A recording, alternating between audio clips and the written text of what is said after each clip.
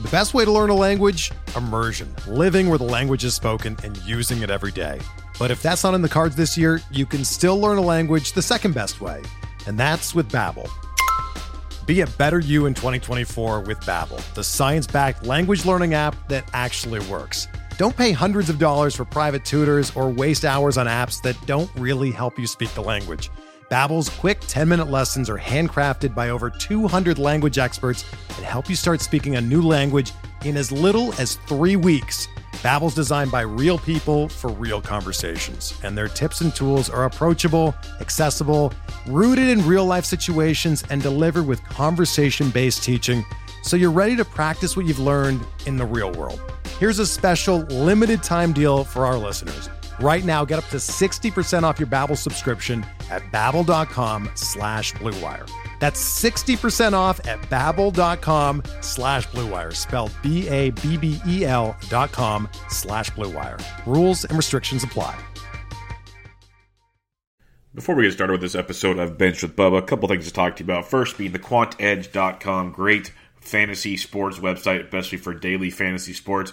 I'm over there writing the batter breakdown for MLB DFS 5 to 7 times a week. They have great content from other great writers, plus the tools are amazing. The tools, to me, are the reason to subscribe to the quantedge.com, plus the members' Discord. It's awesome. They have lineup optimizers, injury tools, umpire tools, weather tools, Vegas tools. They have so many more tools coming down the line, and they cater to the members' audience. What you talk about in the Discord chat, they try to make for you. So come join us over there at the quantedge.com. Use promo code BUBBA for $25 off the MLB DFS season package. If you just want to try it out, you have the NBA playoffs popping off. Guys are cashing like crazy in that Discord chat. And you want to try some baseball for the first month, you can get the All Sports monthly package for the first month for $19.99 using promo code BUBBA. So either way you look at it, just join us for the whole season of MLB, $25 off, or try All Sports for the first month for $19.99 using promo code BUBBA. Also, if you give a rating and review on iTunes, I'd much appreciate it. It would help me out. It just takes a couple minutes of your time. The more ratings and review we get, the higher we go up the ladder, and more people that didn't know about us can figure us out and find us and listen to us and spread the word of Bench with Bubba. It would mean a ton to me. Just take you a couple minutes. With all that being said, welcome to Bench with Bubba, episode 162 with Scott Bogman of InThisLeague.com.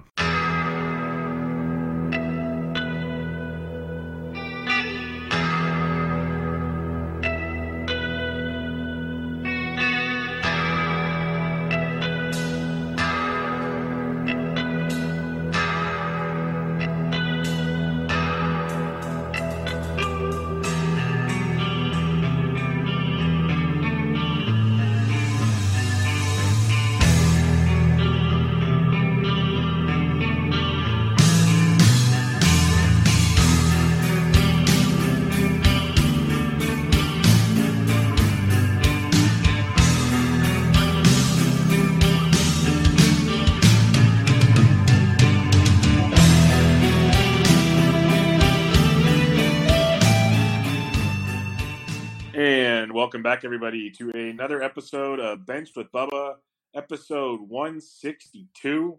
Going to talk some Week 4 waiver wire action, recap some of the, more injuries in Major League Baseball, and talk some Game of Thrones, episode 1 of season 8. In order to do so, good friend of the show, good friend of mine, you find his work over at the In This League podcast, the Black Book podcast, and so much more over there with those boys at ITL. He's on Twitter at Bogman Sports. Scott Bogman, how you doing, man? I'm doing great. Thanks for having me. This is we're here for the last episode of the year, clearly, 162. So the playoffs start right after my episode. Yeah, but the serious stuff starts next. So enjoy this while you got it. It gets real. No, just kidding. But you're a busy man. Like, you're even doing basketball, and you got, you wrote something, which I know is really challenging for the In This League crowd. But let everybody know what you got going on, man, is you're a busy guy. So, yeah, the Welsh and I are on we're on the Fantrax Network. We're doing the Black Book with Joe Pisapia. I also have the IDP podcast, which I think I'm recording later today with our guy, Gary Davenport, where we go over individual defensive players if you play that side of fantasy football. I do the College Fantasy Football podcast on Fantrax with John Lobb and Justin Heisey as well. Of course, all the stuff over In This League, where we do football, baseball, college football. I have a draft podcast. The Welsh does minor league baseball stuff. And then over at FNTSY, we've got a 3-hour radio show that we do every Saturday. And we also do NBA Takeaways, which is a daily NBA show. So a lot to cover every single week. Yeah, busy guys over there. With the draft coming up, you are also doing some other football writing coming your way. Do you want to talk on that, or should I wait for my bald brother to come on and talk about it later? No, I will be featured in the Black Book this year, the football Black Book, where post draft I will be writing up just little blurbs on each player and their situation that they're going to, and then previewing some players for the 2020 draft as well. So that is going to be a great time. I'm not the biggest fan of writing. I did just write up a mock draft. So I put that out a couple days ago if you guys want to check that out too. So I enjoyed the process of doing it, but I also roll my eyes at pretty much every mock draft. They're interesting to see, right? They're interesting to go over and look and see why someone would have X player going to Z and all that stuff. But they are just so wrong after the draft when you look at them, because someone is being quiet about something, and there's going to be some trade up to get some player that nobody saw going. That's what happened with Trubisky a couple years ago. So, and then the Saints gave up their entire draft this year to go get Marcus Davenport when everyone thought they were getting Lamar Jackson last year. So there's always something crazy, and that's why I love that whole process. Yeah, it's like being a weatherman. You can be wrong and no one gives a shit. It's great. So I absolutely You said love no it. tornadoes, man, and there were tornadoes everywhere. There were What's the massive deal? tornadoes. Hail, golf ball size hail. It was ridiculous. You mentioned you don't like writing a lot. I get it. I'm trying to as well. It's kind of like the whole, you're either a grower or a shower. You're either a podcaster or you're a writer. I think we're better. We're meant for radio. We have faces for radio. So I think that's what we're meant to be doing. So yeah, and go check out all. I can't re-say what I just said most of the time. You know what I mean? So like when I'm writing, I'm like, that sounds idiotic. I got to go erase that whole thing and re-say it so it sounds better. And then it still sounds like shit, when you read it. So I don't know. I'm probably just too critical, but I wind up rewriting all my blurbs like 6 times. So hey, it's all good. It's all good. But everybody go check out all of Bogman's stuff all over the internet and the radio waves. It's always great stuff over there. Football, he's got your football, baseball, basketball locked and loaded. And the guys at the ITL, they've always been good to me. Good group over there. So go check all that out. Even Welsh's podcast, you can check that out too if you want. But some recent news we got going on. The Blue Jays. Lourdes Gurriel Jr. I was warned by Rob Silver in the preseason. Do not believe the hype with Lourdes. And it's shown so far. Like he had a hot spell last year. It did not pan out. He's back down to AAA for all guys not named Vlad Guerrero, Eric Sogard. What's your thoughts on, do we just say screw it, Lourdes is a platoon player, or what do we have going on with him? Yeah, I mean, I think unless you're in, a 20-man league or something deep and ridiculous with extreme benches and all that stuff, you can cast him asunder and pick up someone else. I mean, the hype was fun. You probably spent a higher pick than you should have on him, and it just didn't pan out. And these are the risks that we take. And hopefully there's someone left on the wire that is good enough for you to pick up. I would hope that it's probably not going to be Eric Sogard, but you know what? Eric Sogard is going to have at-bats in the big leagues if that's the best guy that is available. So I think you can probably dump Gurriel because, I mean, this team has many, many prospects. And if Bichette starts hitting, maybe he gets called up. They have many options. So I'm not, the prospects of Gurriel coming back up soon, I would think are there if he starts hitting at AAA and Sogard is, being a normal Sogard at the big leagues, then he could come back up within, a month stretch. But I think there's probably going to take at least a month. So I think dumping him is probably the prudent thing to do in most cases. Yeah, I'm with you. We've seen the hot streaks with Lourdes Gurriel, but it just feels like it's just one of those. We're going to send him down to get his mind right because, after all, they are rebuilding. So why would you even bring Eric Sogard up for the full? Like, this makes no sense. You want as much youth up there as possible. Then again, it's the Blue Jays and Vlad Guerrero Jr. sitting in AAA. So you pick your poisons there. you mentioned all the prospects they have. You know, we know Vlad's going to be up hopefully sooner than later, but he's pretty much gone in all leagues. But you got like guys like Bo Bichette, who is very, very talented, and there's a good chance we see him at some point this year. How soon do you think is too soon to maybe take an early claim on him so you don't have to pay the king's ransom for him later? I think you'd have to hear some type of rumblings somewhere, like when the first groundwork of him possibly getting called up is when I would put in my first bids for him, because this is a guy that is struggling right now. You know, I kind of brought it up to the Welsh, I think, on the Black Book show today. It was either the ITL show or the Black Book show. I do too many, I can't remember. But we were talking about because Rob Silver tweeted, he said, wouldn't it be crazy if they brought up Vlad Jr. and Bo Bichette in the same week? And the Welsh kind of poo-pooed that. He said, no, Bichette is not hitting well yet in the minor leagues, and they're going to wait just until he's really got it all going on to go ahead and give him that promotion. So I think he's probably more of a September call-up than he is a pre-All-Star break guy. So I think probably post-All-Star break is the soonest that we're looking for him to come up and be a permanent fixture in the lineup.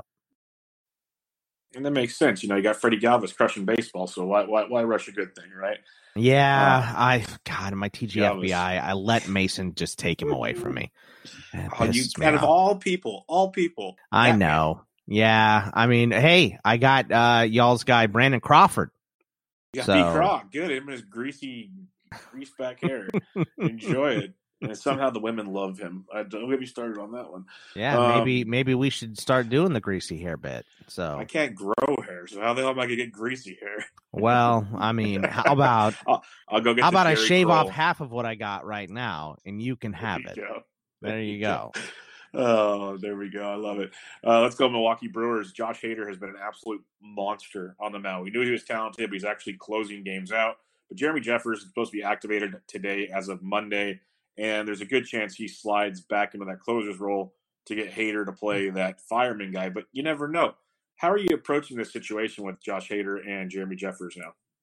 I think picking up Jeffress is a smart move in a lot of leagues. But I think that I don't think that it's just going to hand it to him, because he wasn't particularly good in his rehab assignments. I think he had 4 1/3 innings, 5 1/3 innings, something like that, and he gave up a ton of runs.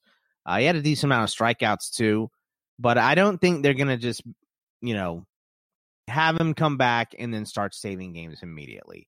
I think that it's going to take him a little bit to get up to that point, and we've seen them use Hader for 2 innings at a time, 2 1/3 innings at a time, I believe was one of them as well. So, if it ain't broke, don't fix it. And I know Hader will break down if they use him that much, but I think for right now, for maybe the next couple weeks going further anyway, I think Hader is going to still be getting all of the save opportunities. I think in a couple weeks, then if Jeffress looks good in his couple outings that they let him have, I don't think he's going to be brought into high leverage situations right out of the gate. If he looks good there, then he'll start getting save opportunities and more important opportunities. But it's smart to pick him up now, especially if you're one of those guys that waited, or, you drafted a banged up guy like Robertson or something like that. Yeah, you drafted Craig Kimbrell, who wants too much money for what he's worth. Stuff like that. Yeah. I got 4 shares of Craig Kimbrell. So, trust me, that was not on purpose. I did not realize that. Because there's a good chance, and it makes more and more sense now that he's going to be out until the MLB draft, so people don't lose a draft pick for him. It's freaking crazy. Stupid MLB system. That simple. Stupid. Let's talk about the Seattle Mariners. This might be a quickie, but Wade LeBlanc, not really fantasy relevant, out 4 to 6 weeks. They're bringing up a prospect, Eric Swanson.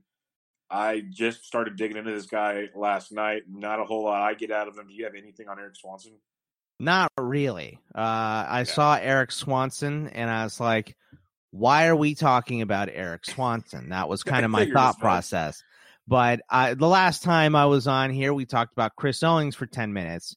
I said he was minor league player of the year, and I believe you informed me that when you were 9, you were player of the year in your little league or something. So it was kind of a big deal. I kind of feel like that is what Eric Swanson is. I mean, we weren't expecting Seattle to do a whole lot this year. So why not bring up a guy that's kind of been a little bit of a journeyman? I mean, he's not old for a minor league prospect. He's only 25 or almost 26. 25, yeah. Right. So it's not like he's an old man or anything that's stuck his whole life in quad A or anything, but he's a little bit older for a guy that's getting called up for the first time. Or probably just normal compared to what we've been seeing recently, where 20-year-olds get called up, and Ronald Acuna's 11 when he gets called up. So, I just watch his first couple starts, I guess. And if he starts to click, then pick him up. But until that, I'm not going to mess with him. But we have seen plenty of times where, the best coaching is reserved for the major leagues. So sometimes a guy will come up and he'll go to, the major leagues. He'll get his call up. He'll be good enough to get called up. And, a coach at the big league level will have him make some type of a change, which turns him into I don't think it's going to turn him into a Cy Young contender, but maybe just a number 3 starter. So you never know, something like that. So if you're in a deep, deep league and you really need, like in my AL only, I'm going to be digging in on Eric Swanson pretty quick here. But other than that, I think that you just let him sit on the wire, watch his first couple starts, and see what he does. But, I think most people want Justice Sheffield to come up. So, yeah, that's why I was surprised by this. I was wondering if he was worth something because I didn't know why they wouldn't bring Justice up. It made no sense to me. I was surprised when I saw this. The only thing I can think of is maybe he's related to Ron Swanson, and that'd be kind of cool. But I'm not sure. Like, I was the only thing I could think of. Other than that, I had nothing on this kid. He's been in the Rangers, Yankees, and Mariners system. I think he came over in that Justice Sheffield trade as well. So I guess we'll see who he has. But yeah, I'm with you. Not much here. Maybe he gets an extension pretty soon because he's the real deal. Who knows?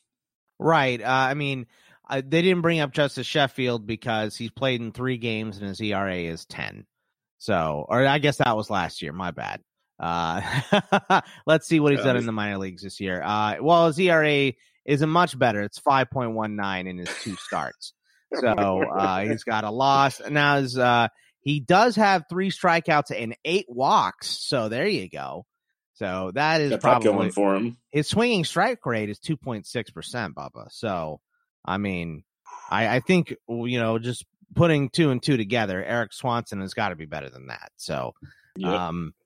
Sheffield will get better going on, and we'll probably see him up at some point this year. But if he's going to have a 2.6 swinging strike rate, that ain't going to work. So, not going to work at all. Let's talk about the Atlanta Braves, as they are quite the conundrum. They gave Acuna an extension. Ozzy Albies takes the deal of a lifetime for the Braves. And now Aroldis Vizcaino, coming into the draft season, it was Vizcaino. It was Mentor. Who was it going to be?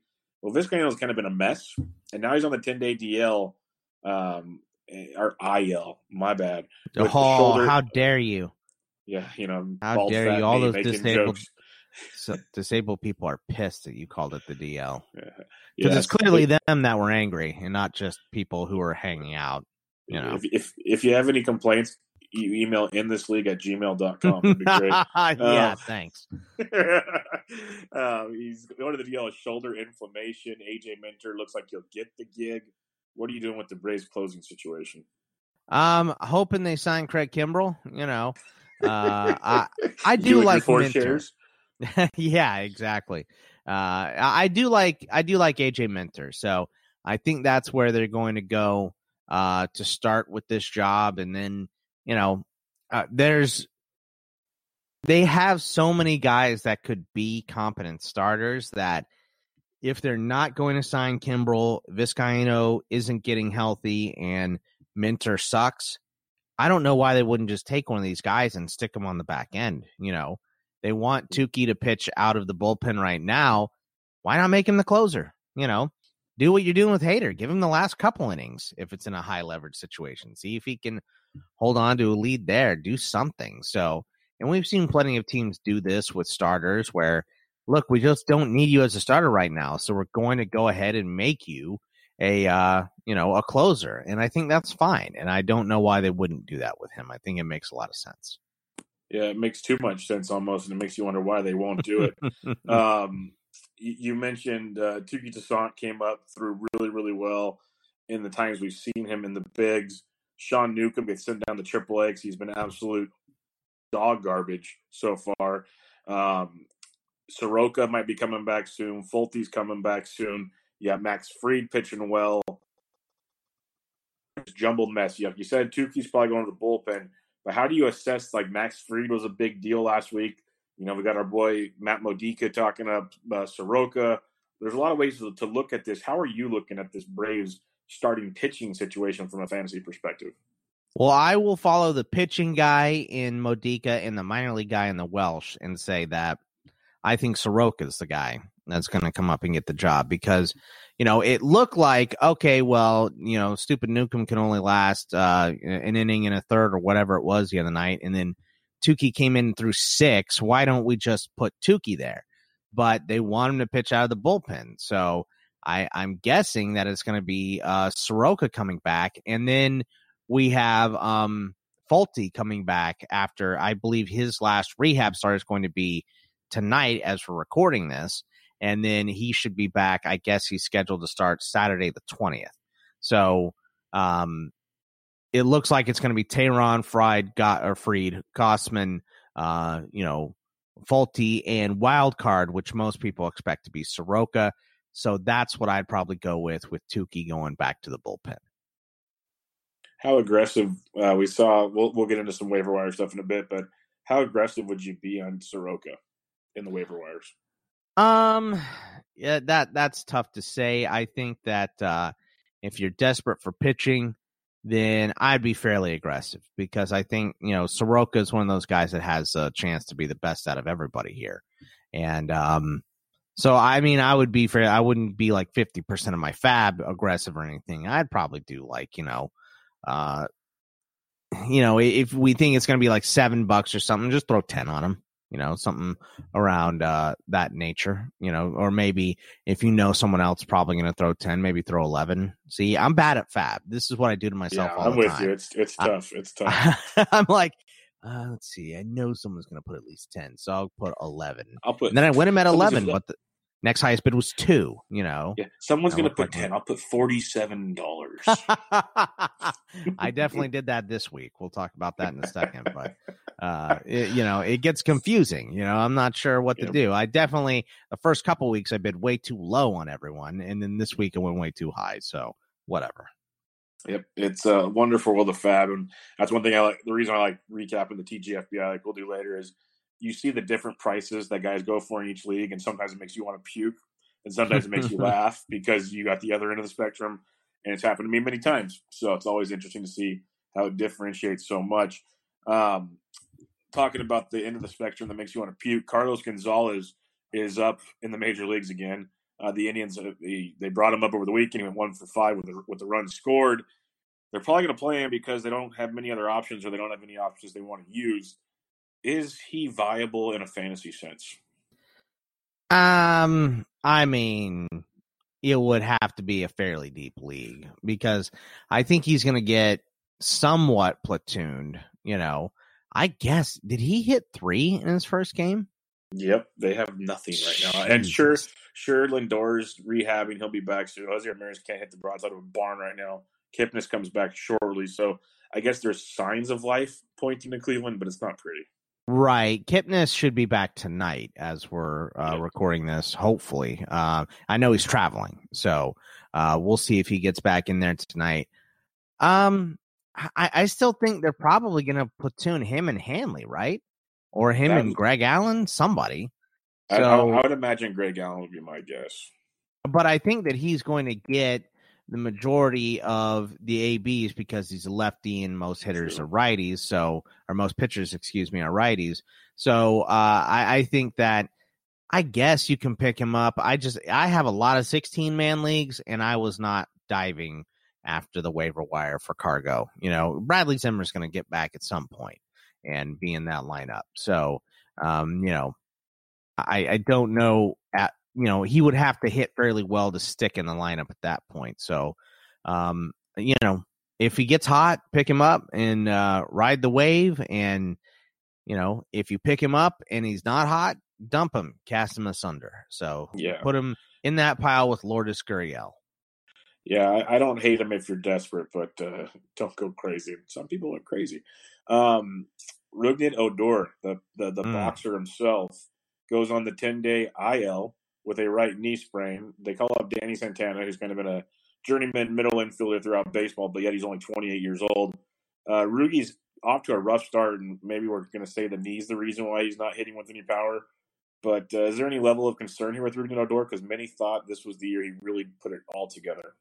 Yeah, I mean, I think there has to be, because this didn't seem like a big deal, or maybe he wasn't letting on that it was, or it's not a big deal and he's hitting like crap. And they're like, look, you're going to go on the IL. You're going to go on the IL and you're going to straighten your head out. You're going to do a little rehab starts, and then you're going to come back to us when you can actually hit. So I can't tell what's what. If this is a mental break for him for the IL, that we're going to call this knee sprain worse than we thought it was, or if this is a mental IL stint where it's like you can't hit anything. We're going to give you some days off. You're going to reset. You're going to refocus. You're going to go rehab and get back out there. So I just don't know which one it is. So I think there has to be concern, though, either way, because either the knee injury is worse than we thought, or he's in his own head, which, that stuff can be worse than physical injuries at points. So I think that he'll take his 10 days. He'll do, 3 to 4 games of a rehab assignment, and then he'll be back up within the lineup fairly quickly. So I'm not too worried, but there's definitely an underlying thing there that concerns me. Yeah, and you talked about if it's mental, we're in trouble because, yes, Rougned Odor does not seem like the guy with the best mental capacity on the baseball just field. Swing. Right. Yeah. Just swing when you run into Jose Bautista. When you see a baseball, just swing. I think that's kind of what it is. And if something in his brain is saying don't swing, then that's not the Rugi we know and love. No, we need to give him some smelling salts and some greenies, and maybe we'll get back to baseball. But that's a whole other era. Last injury, I just noticed it right before we recorded, so I threw it on there. But David Robertson of the Phillies, similar to Rougned Odor, but in a different sense at the same time, has been struggling tremendously. Now he goes on the 10-day IL with a soreness in his right elbow. Could be a phantom DL stint to get his head right.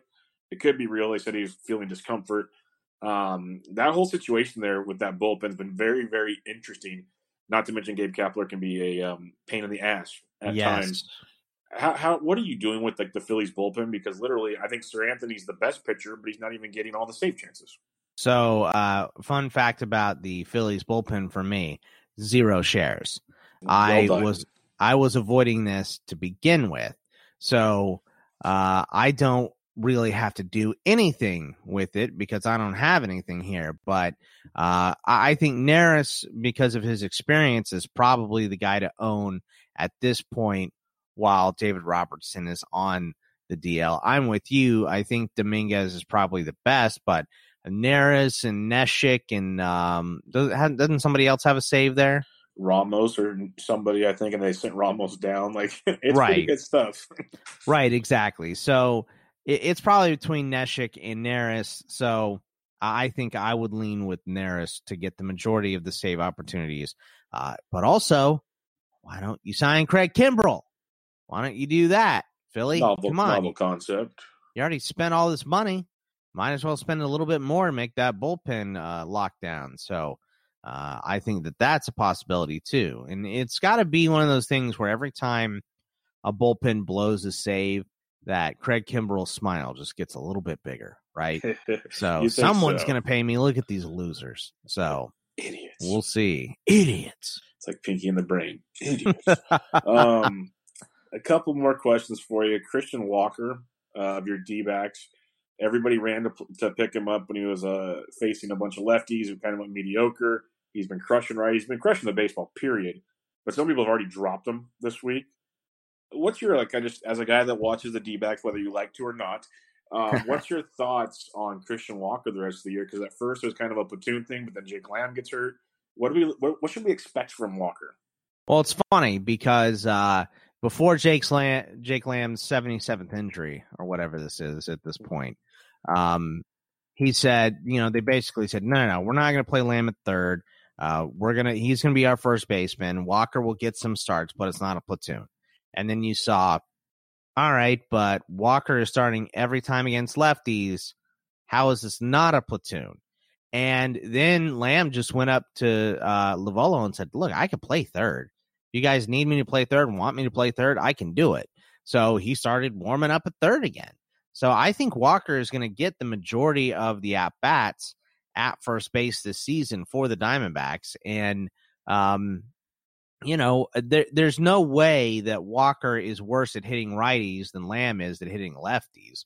So we can get both these guys in there. I think he'll get the occasional day off. And, and by the way, Walker right now is hitting 105 off lefties. Yep. So he's hitting 357 off the righties right now. So it's not, nothing is etched in stone here, but he should be better against the lefties than Lamb is. So when Lamb comes back, he'll at least get those at bats, but I think he's going to stick up first for the majority of the season. So Lamb has kind of proven that he's not as good as we thought he was going to be. Probably another guy that the Diamondbacks should have traded instead of trading X, Y, or Z. But, such is life as a Diamondbacks fan. Yeah, I wasn't going to go too much further. I had a lot of Diamondbacks questions for you. I had some Paul Goldschmidt questions, but as a friend, I wasn't going to go there.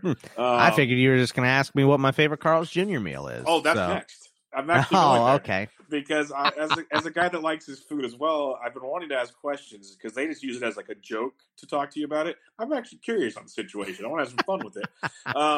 First off, I might have missed it. And for those that don't know, every time the Diamondbacks lose, Mr. Bogman here goes and gets Carl's Jr. and he broadcasts it to the world. So it's a beautiful, beautiful thing that I can respect. What made you pick Carl's Jr.? Okay, well, Whataburger is actually my favorite. Yes, burger place, which I've never had, and I'm very. What? They don't have them out here. But I thought you said you've been out here for spring training, right? Yeah, I usually sit downtown by the pool, and I walk to Scottsdale Stadium, and I go to the bars downtown. There's no Whataburger in Old Town Scottsdale. Yeah, but there's one like right by my place, so which is not far from Old Town at all. So You got to hit me up the next time. We'll go. I'll show you where the sex trafficker was shot and everything. It's a famous Whataburger. How close were you to the sex trafficker when she was shot? Well, I wasn't. So I actually went there later that night, of course, because it was a day that ends with Y. And I was going through the line, and there's this big police do not cross. They have like part of the parking lot just completely blocked off. And so did you ask him, why are they judging you and not letting you eat? Right. Well, I was like, what the hell? But they had the drive-thru open. So that's all I care about. Good. So I went through the drive-thru, and I asked the girl there, and she was like, I don't know what happened. I wasn't here. So she's like, no one will tell me what happened. I don't know. I think, she was like younger. I think they just didn't want to tell her that somebody got shot in the parking lot. So to freak her out. So, but I guess it was some dude that was, some sex trafficker that the FBI had been chasing forever. And they finally cornered him in during his lunch break, I guess, from sex trafficking. I don't know what your job is, what you physically do, but and he pulled out a gun, and so the FBI agents, put him down. So, but anyway, we're gonna have to go. But that's my favorite place to eat fast food. So I didn't want to get sick of it. So I wasn't going to pick to go every single day so that I hate it after, because I might hate burgers at the end of the season, which would be rare for me. But, I mean, if I did hate burgers at the end of the season, probably be good for the overall health for the rest of my life. But, Carl's Jr. is good enough. It's also annoying enough because it is a much farther drive than a lot of other places, because there's not too many Carl's Jr.'s out here. I mean, they're here, but they're not like, they're not like McDonald's. They're not littered on every corner or anything. So it is a little bit of a drive, and it did piss me off yesterday because they're ripping up my main drag on the way to Carl's Jr. So, so I had to go the back way, and it took longer. But so you have to vent even longer on the D-backs loss while you're doing this. Yeah, well, I mean, my drive there, I'm just thinking God damn it, why did they have to the bullpen? What their bit this season? This is what I said in my last video: is they get down early, and then they come back to tie it, and then the bullpen blows it. Like, that has been the 2019 Diamondbacks so far. So, and that's exactly what the last loss was. Now, yesterday, they were down, they came back, and they actually won. So hopefully that is the beginning of a trend, but they're starting a road trip here, so most likely not. But anyway, I picked Carlos Jr. because it's good enough to where I knew I wouldn't hate it within the first month and a half. Like, I probably hate the drive more, but it's also, if I ruin it for myself, it doesn't take an option. Yeah, it doesn't take an option off. So, and I do like Carl's Jr., so it's pretty decent. So, do you have to drive there, or can you Uber Eats it? Does that still count? I think Uber Eats would count for sure, but goddamn, dude, I gotta tell you, the prices for Postmates and Uber Eats and all that stuff, like, it turned out to be affordable. The only one that's affordable is DoorDash, and you saw what happened to me on DoorDash this winter. I got a note in my bag that said, "I have herpes, follow my YouTube channel." So I don't even know what to do with that. So I don't want to be ordering a goddamn DoorDash. So I'm afraid I'm going to get herpes lady again. But do we think there's a chance that the ITL in this league show can get sponsored by Carl's Jr. Postmates or something by the end of the season by doing this? I don't think so. I mean, for a couple reasons. Number one, I just don't think that we have a big enough of a cachet. I have just over 4,000 followers on Twitter. That's a respectable number and all that stuff. But it's like, you probably got to be in the 50,000s. Plus, I think the Carl's Jr. probably see it as insulting since I say, I'm taking out my anger on my body every single week at Carl's Jr., which is true. But the whole point is, for fat guys, you got to have something good in your life, Yep. So if the food can be good, that's what you want. So, but the D-backs just, I won't be surprised if I'm blocked by the D-backs by the end of the year. So, we'll see how that goes, but I'll be able to hashtag rattle on every time. So that's all that matters. Outstanding. I got 2 more questions on this. This is the fun part about Bench with Bubba. I can talk about whatever the hell I want. That's right. So Carl's Jr., like you said, I kind of like the idea there because you have options. There's yes. not just burgers. Like, there's a ton of different things. Like, is this a Carl's Jr. with the green burrito or whatever they call those? Like, it's not. Because that make it even crazier. It's not, dude. I was kind of pissed. I went there the other day, and I had burgers like, the D-backs lost a lot last week. So I try to make some variety. My favorite thing is the Western bacon cheeseburger there. Not the double? Well, I usually get the double because you got the double when Goldie got traded. Right. Yeah. That was my first meal. That was stress eating. And my first meal there for the loss was also the double Western. So I think I've eaten there. I think the D-backs have lost 9 times. I got that 3 times. So, yeah, because I saw on the menu the green burrito, but I went there the other day and I said, hey, do you guys have burritos, or is that just a breakfast thing? Because they have a breakfast menu, but I stay up late and record, things late and put stats together late. So I'm usually waking up, fairly late in the day. And so it's rare that I wake up before the breakfast is done. Or at some time, like, I actually usually wake up before breakfast is done, but not enough time to like take a shower, get ready, and then drive down there. So you like to look good for your drive-through? Well, I like to, like I said, with my hair, I do look like transitioning Orphan Annie right now with the length of my hair. So I need to at least wet it down to get it to do something. I mean, in my first Carl's Jr. video, I had someone say, "You look like a slob." I was like, "Well, thanks, Mom." But I mean, that's kind of the point, though. Like, you look like a sad dude eating Carl's Jr., which is exactly what I am. You're supposed to be Frank Gallagher's beer drinker from Shameless. Right, exactly. So I'm not doing this just for me. I'm doing this for all D-backs fans, of course. I do this for everybody. But so my go-to is normally the Western bacon cheese. Was that even the question that you had? I can't even remember. What do you prefer there? Yes. That's what I prefer, but I've tried the chicken tenders were actually pretty solid. I was surprised. I was fairly impressed by them.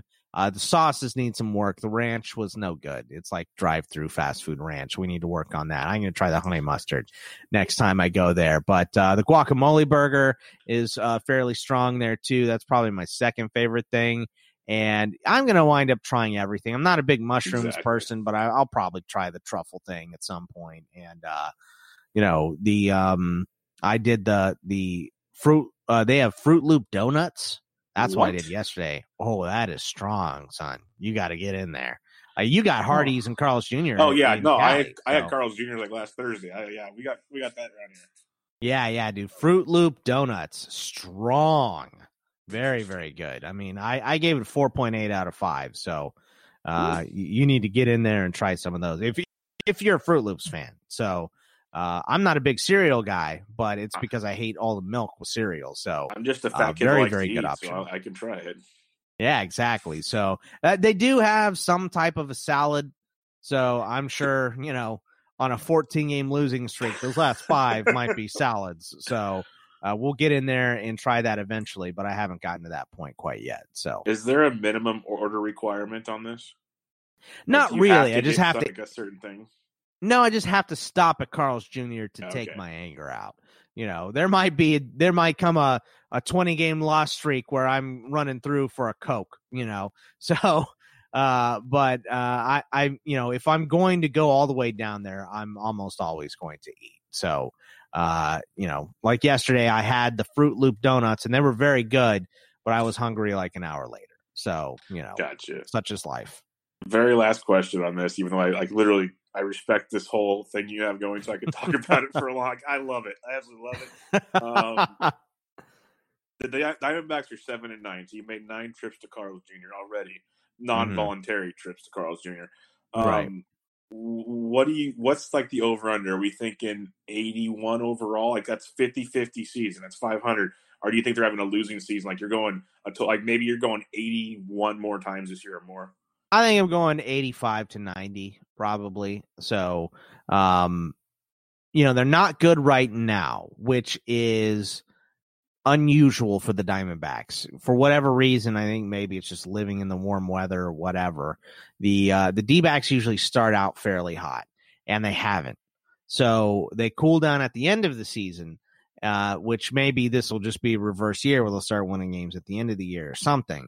But they don't look particularly fantastic. Specifically, like I said, the bullpen is not great. I know people like Archie Bradley. I just don't know why. I was at the game where he hit the triple and everyone lost their damn mind. And there are 2 things with that. Number one, I was pissed he was even hitting. I was like, what the hell are we doing having Archie hit here? So they were just blowing fastballs right down the middle. So if you can hit it all, you're going to get a hit there. And he did. But he also gave up the 2 runs he drove in the next inning. So it's not like Archie has ever been some, super amazing closer. And people in Arizona want to make him out like he's goddamn Mariano Rivera, and he sucks. He's a nice guy. Couldn't be a nicer guy. He is an Oklahoma fan, which I don't appreciate at all. But that neither here nor there. That's my own personal bias. But he throws 91 down the pipe. Like, he's just not that good. And he's one of the best ones in the bullpen. Greg Holland got released by the Royals last year, and he's our closer. So, and he's pitching well. He is now. He was awful in spring. His ERA was like 12. So it was worse than Justice Sheffield last year. So it's not very good. So the bullpen is a little bit ugly, and the starting staff, if they can find anybody to take Greinke, they'll deal him in a heartbeat. Robbie Ray has been kicked around in rumors. So if they continue to keep losing like this, I do think that they'll start to sell off some pieces as well. So, the team overall will take a dive, and I will just be, on cholesterol medication probably at that point. So, we'll see. Or they build the peel away thing like Major League, but instead of this girl in lingerie, it's Bogman, and they want him, to have a Carl's Jr. T-shirt or something like. That's right. Each section right is on the Speedo. Each section is a meal. So that I have to eat. Exactly. So. Oh, Jesus. Oh, it's good stuff. I can't wait to see how this keeps going. I love it. I absolutely love the dedication to it. It's genius. It's absolutely genius. That's the genius of ITL. You boys find ways to just make this so damn fun. And I love how, especially Welsh always talks about how no one knows who you guys are or respects you. Trust me. There's a lot of people that do because it's damn funny. Oh yeah, that's heel Welsh talking. Oh, I know. Point, that's feel sorry for me, Welsh. I know. All right, let's talk some fab waiver wire stuff. TGFBI, the Week 4 edition. It's not nearly as hectic as it was last week, but we have a few things to talk about. First, I'll just ask right now: were you $15 or $18 on Brandon Crawford?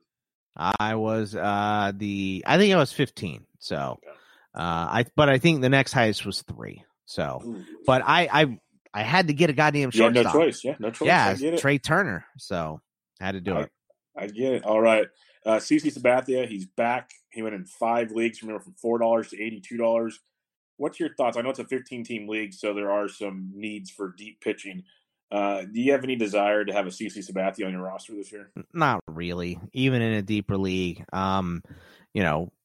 anything crops back up with the heart, and we saw this play out for Kenley Jansen last year. And he's just going to be sent back away, and I don't want to deal with all that stuff this year. So, and he's on the back end of his career anyway, so there's no way. I would have to be very desperate to be spending $82 on CC. So, yeah, I'm with you there. Clay Buchholz, Cletus is back. You saw him last year pitch really surprisingly well. He went from anywhere from $1 to $48 in 5 leagues. Pitched well in his debut for the Jays. 6 innings, 1 earned, 2 strikeouts. I was nervous with him going to Toronto, but he pitched well. Do you have any interest in Clay Buchholz? You know what? He pitched pretty well for the Diamondbacks down the stretch. I think I'd rather have him than CC.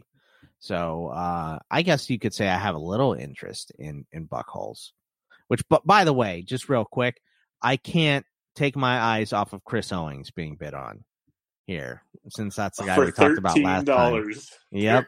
$13. Like, what's he even really doing? Like, Nick Ahmed I got last week. I understood that one.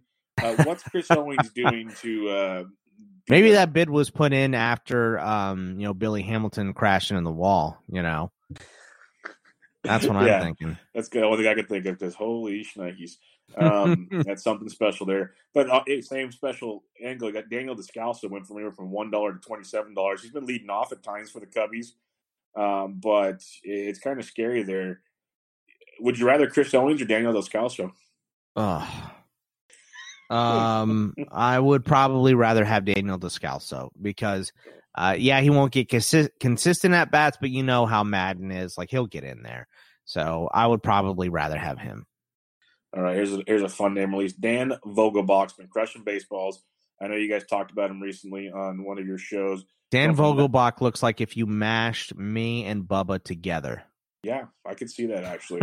He's kind of is my spirit animal. That's why, when Nate Dawkins talks about how much he loves him, you're way too small to appreciate this man. This is like the stuff as a kid, as a fat kid growing up, you wanted to be this man, and he's doing it. It's him and Kyle Schwarber. Yeah, oh God, and he's trying to get skinny, so he's losing my respect. That's right. He went for as high as $302, 30% of someone's fab budget. There's rumors when everyone gets back and healthy that it's gonna be tough to find playing time. Do you think he's gonna get enough playing time to warrant so much attention on the fab wire? Well, he's got to keep hitting.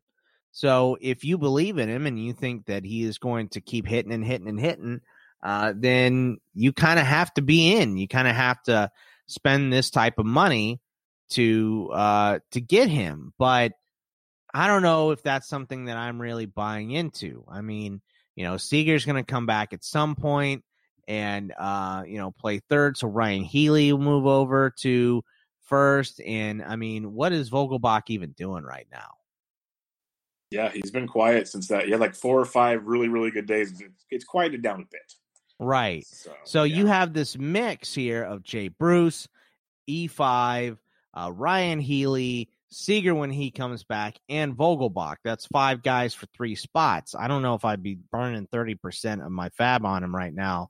And that could just be people that are sitting in dead last and got to have something. So, pick up the dude while he's on a nice hot streak here. By no means is Ryan Healy, guaranteed anything. And we've seen Jay Bruce play in the outfield before. So, I don't know where he'd play now because Malix, Haniger, and Santana are all playing pretty well.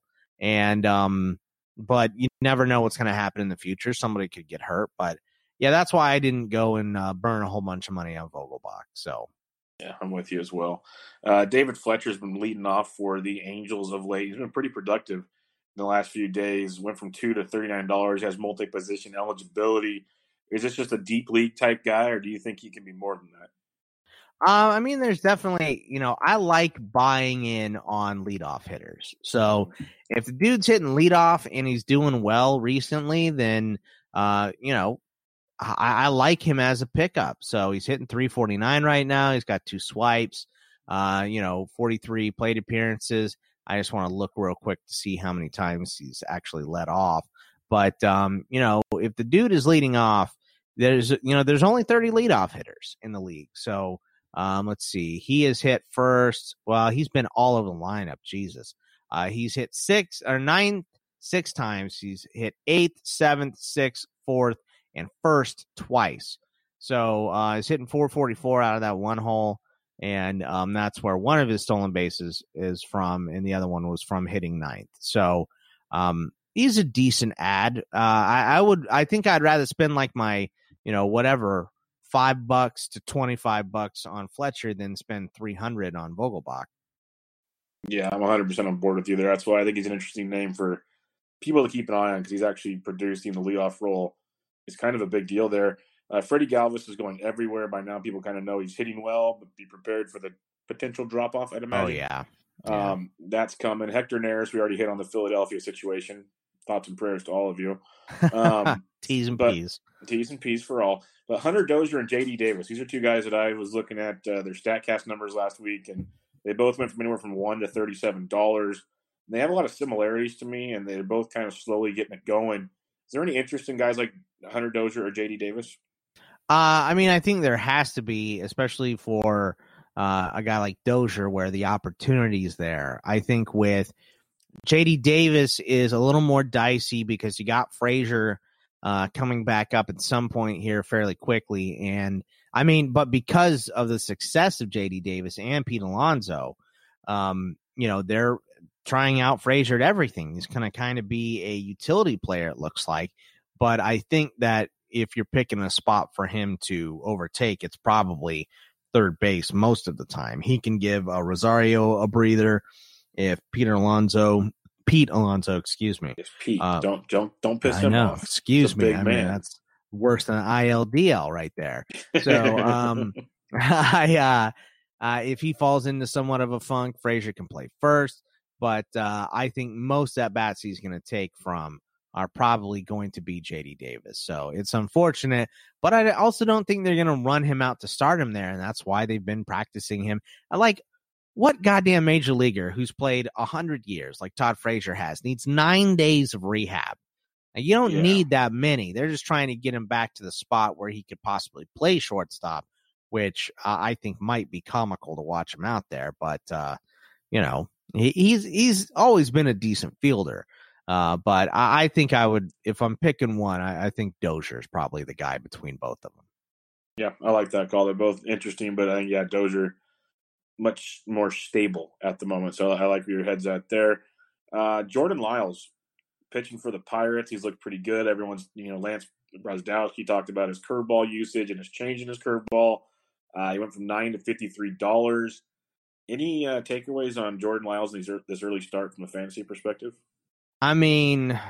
We've seen some decent starts or stretches at least from Lyles, so I'm really hesitant to, buy into 2 starts. I like what I've seen so far, but, it's his highest swinging strike rate of his career. Obviously, it'd be pretty much best everything. Even his FIP at his xFIP at 4.07 would be his best ever. But his ERA, last year it was his career best at 4.11. So I think that's probably what he is he is a 5 starter for a real team and probably should be left on the waiver wire for most teams. But if you're in a deeper league and you need a pitcher, take him and ride the wave while he's hot. So no doubt about it. Josh Phegley went to a lot of teams. He's a catcher. We don't have to go too deep into that, but he's swinging a good stick right now. A couple others I want to mention before we talk a little Game of Thrones here. Nick Margevicius. I think I got that's better than I thought it was gonna be. Oh, is that really what it is? I think so. He's played the D-backs twice. Margevicius. So. Okay, and he did well too. $4 to $165.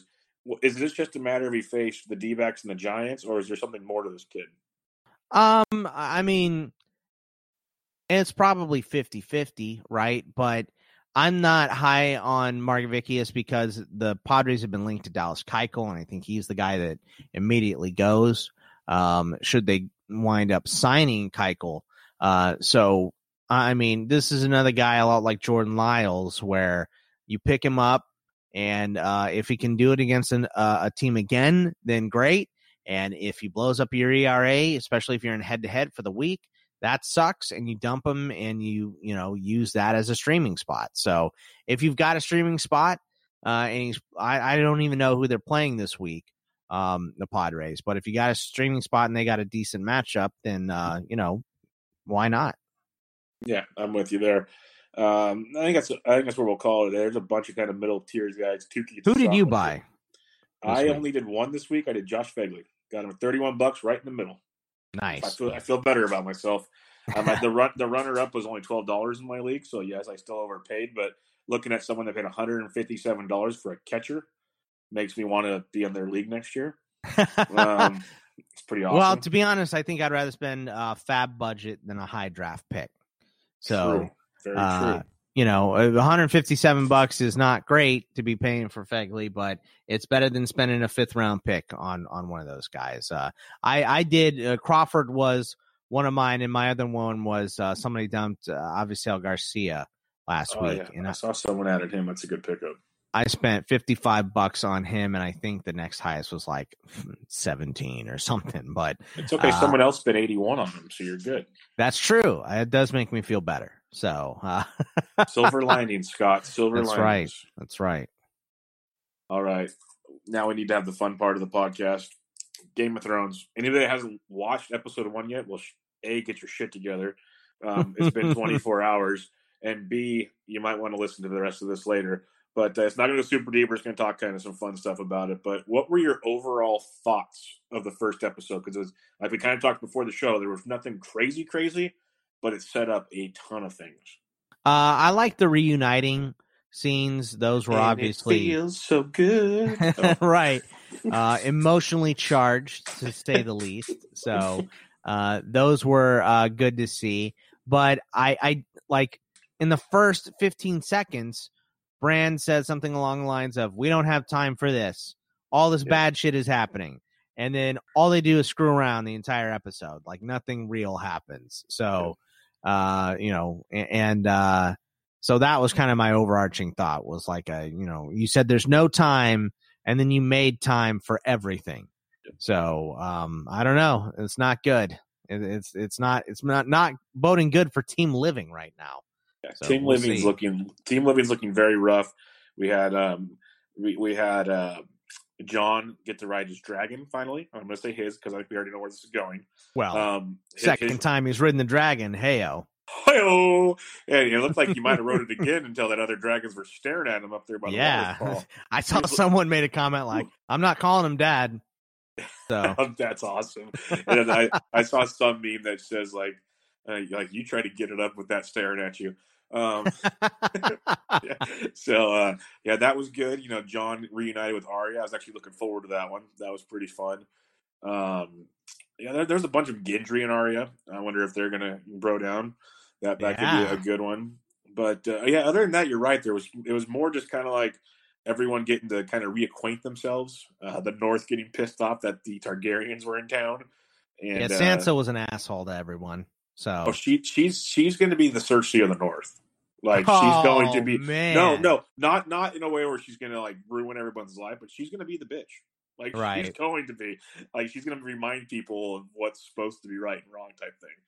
I respect it to an extent. I respect it, but yeah, she was rough. Well, she's been burned so many times. You can hardly blame her. So from one of the worst episodes ever was when she got married to Ramsay. That was rough to watch. But the best episode, as the replays have been happening, when Ramsay got his face eaten alive and got killed, and she this little smirk on her face. I'm like, God, that's a bad woman right there. Like, that is a cold. Like you said, she's had so much happen to her. Like, yeah. I mean, if there's someone that deserves some peace, it's Sansa for sure. What's your thoughts at the very end of the episode? Like Tormund and the guys. They're in. They see. I've always had blue eyes. That was one of my wife and I literally rewound it because we were laughing so hard to make sure that's what he really said. He's got blue eyes. I've always had blue eyes. It's like holy shit. But when they lit the mask, the Lord on fire and it had all the arms and legs and stuff, is that symbol supposed to represent anything? Do you know? You've read the books. Well, the symbol I don't think represents much. It's just what they do. I mean, we've seen that in a bunch of other episodes. Like you saw, it's really a Children of the Forest symbol because before they make the Night King, you can see it in the rocks that they've made that. So it's really just an old symbol. It's kind of just like it's like a Zorro Z, but for the Night King, Okay. That's what that is. But it's funny if you go back and watch episode 1 of the series and then watch this episode, the parallels are just insane. Someone made this big Reddit post. I saw a couple of them before I read the Reddit post, but just the parallels are nuts. Just, even the queen going down the King's Road is kind of like Robert Baratheon coming in. Just all the stuff from even the way that, Jaime shows up where he's in all the gold and he flips his helmet off and you see all the blonde hair to where he's hiding himself in this episode, flips the hood off and his hair is pretty much brown at this point. So there's just so many parallels. There's meetings in the crypt, just like there was in the first one. Jon gives Arya the sword. There's just so much. It's almost, I'm sure they did it on purpose, but it's, you kind of have to dig to see a little bit of it, but there are a ton of parallels. That's a really good point because I didn't think about it. And then the second you said episode 1, and then it all dawned on me. That's when Tyrion and all the Lannisters come and visit with Ned. Right. Yeah, it totally makes sense now when you mention it. I mean, even Tyrion, his first scene was with, in the brothel, and then you see Bronn in the brothel with three women. Yeah, so that Pox line was also pretty good. So. Oh yeah, which one? Which one was that? Yeah. Oh, that was great. When Arya's with Gendry and she shows him a drawing, I couldn't figure out what she wanted him to make. Do you have any idea what she was showing him? I know it's a weapon of some sort, but I couldn't figure it out. I didn't get a real good look at it either. It looked like shooting something, something that detaches. So I'm not sure what it is. I think it might be something for the dragon, like kind of like they have, like they had when they shot Drogon last season. Okay, so yeah. I think it's a scorpion, something like that. So. Okay, like you said, we saw Jaime come at the very end. That's like the last thing you see is Jaime staring at Bran. Let's just kind of have some fun here. I know you've probably done this on other shows, but I've done it with Modica and a lot of other guys. Like there's a lot of us Game of Thrones freaks out there, and I just don't remember all the names and stuff. I'm better than the Welsh. No one's as bad as him.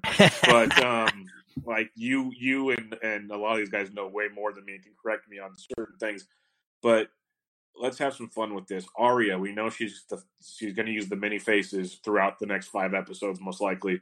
How do you think who do you think's faces she uses to do some of the most important killing she does, if that makes sense?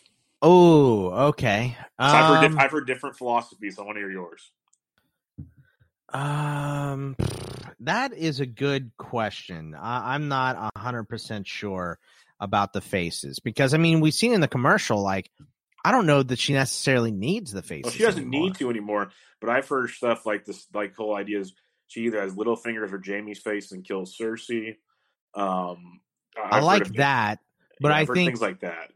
I think the poetic end is Jaime has to kill Cersei. So or Tyrion, one of the two. Right? Yeah, she might kill Tyrion. So I could see something like that happen because she is fairly cold. So, but that's not something I've really thought of. So I don't know that I have a really good answer. I'm just thinking they did so much to build that character up. It'd be a shame not to use it now, because whenever she's used it before was amazing. Like when she killed the Freys, that was one of the best scenes ever. Like it was amazing. It was, and I kind of think that was a lot of the point of that stuff. I think, in the book, there's probably going to be tons of expansion on that, and to be honest, that might be the reason it's taking so long is there's going to be more and more of that. But I think now that she's at the wall and it's kind of the great war between the living and the dead, I don't know that she needs that much. If they wrap that up quick, and then there is the war between the Golden Company and, what's left of the army in the north, then I could see her doing way more stuff then. But I kind of feel like the majority of this is going to end up being the living versus the dead. So, yeah, in episode 3 is the living versus the dead war, essentially. So that gives us 3 episodes afterwards. Do you like what? This is a broad question because there's so many major characters, but who do you think is going to be some of the bigger surprise kills this season? Oh, man. See, we did this. I think most people die. I think because, George R. Martin kind of gets off on killing characters and, you're ending the whole thing here. So I think that a lot of people die. I think Dany's going to die. I think John's going to die. I think he's going to leave some of the scholars. I think Varys is going to stay alive. I think Sam is going to stay alive because Sam is basically George R. R. Martin. Yeah, that's a good point. He basically is.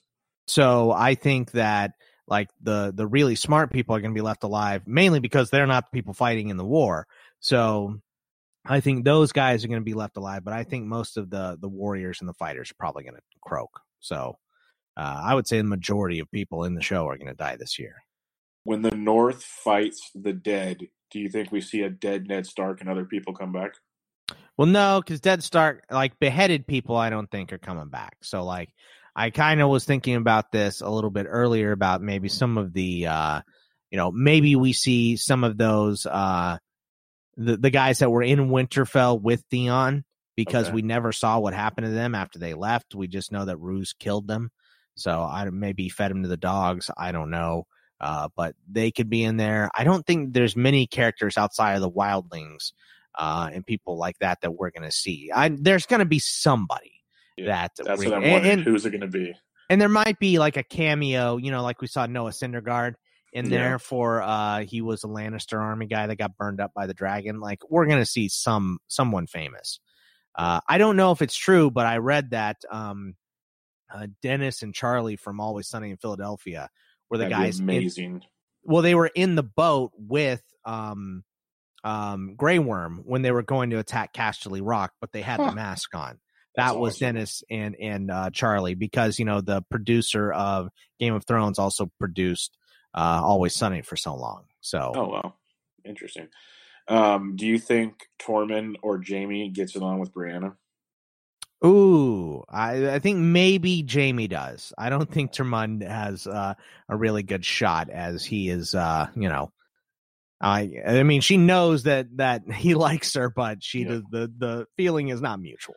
I want to make big babies with her, big monstrous babies. Does the Hound kill the Mountain? Yep.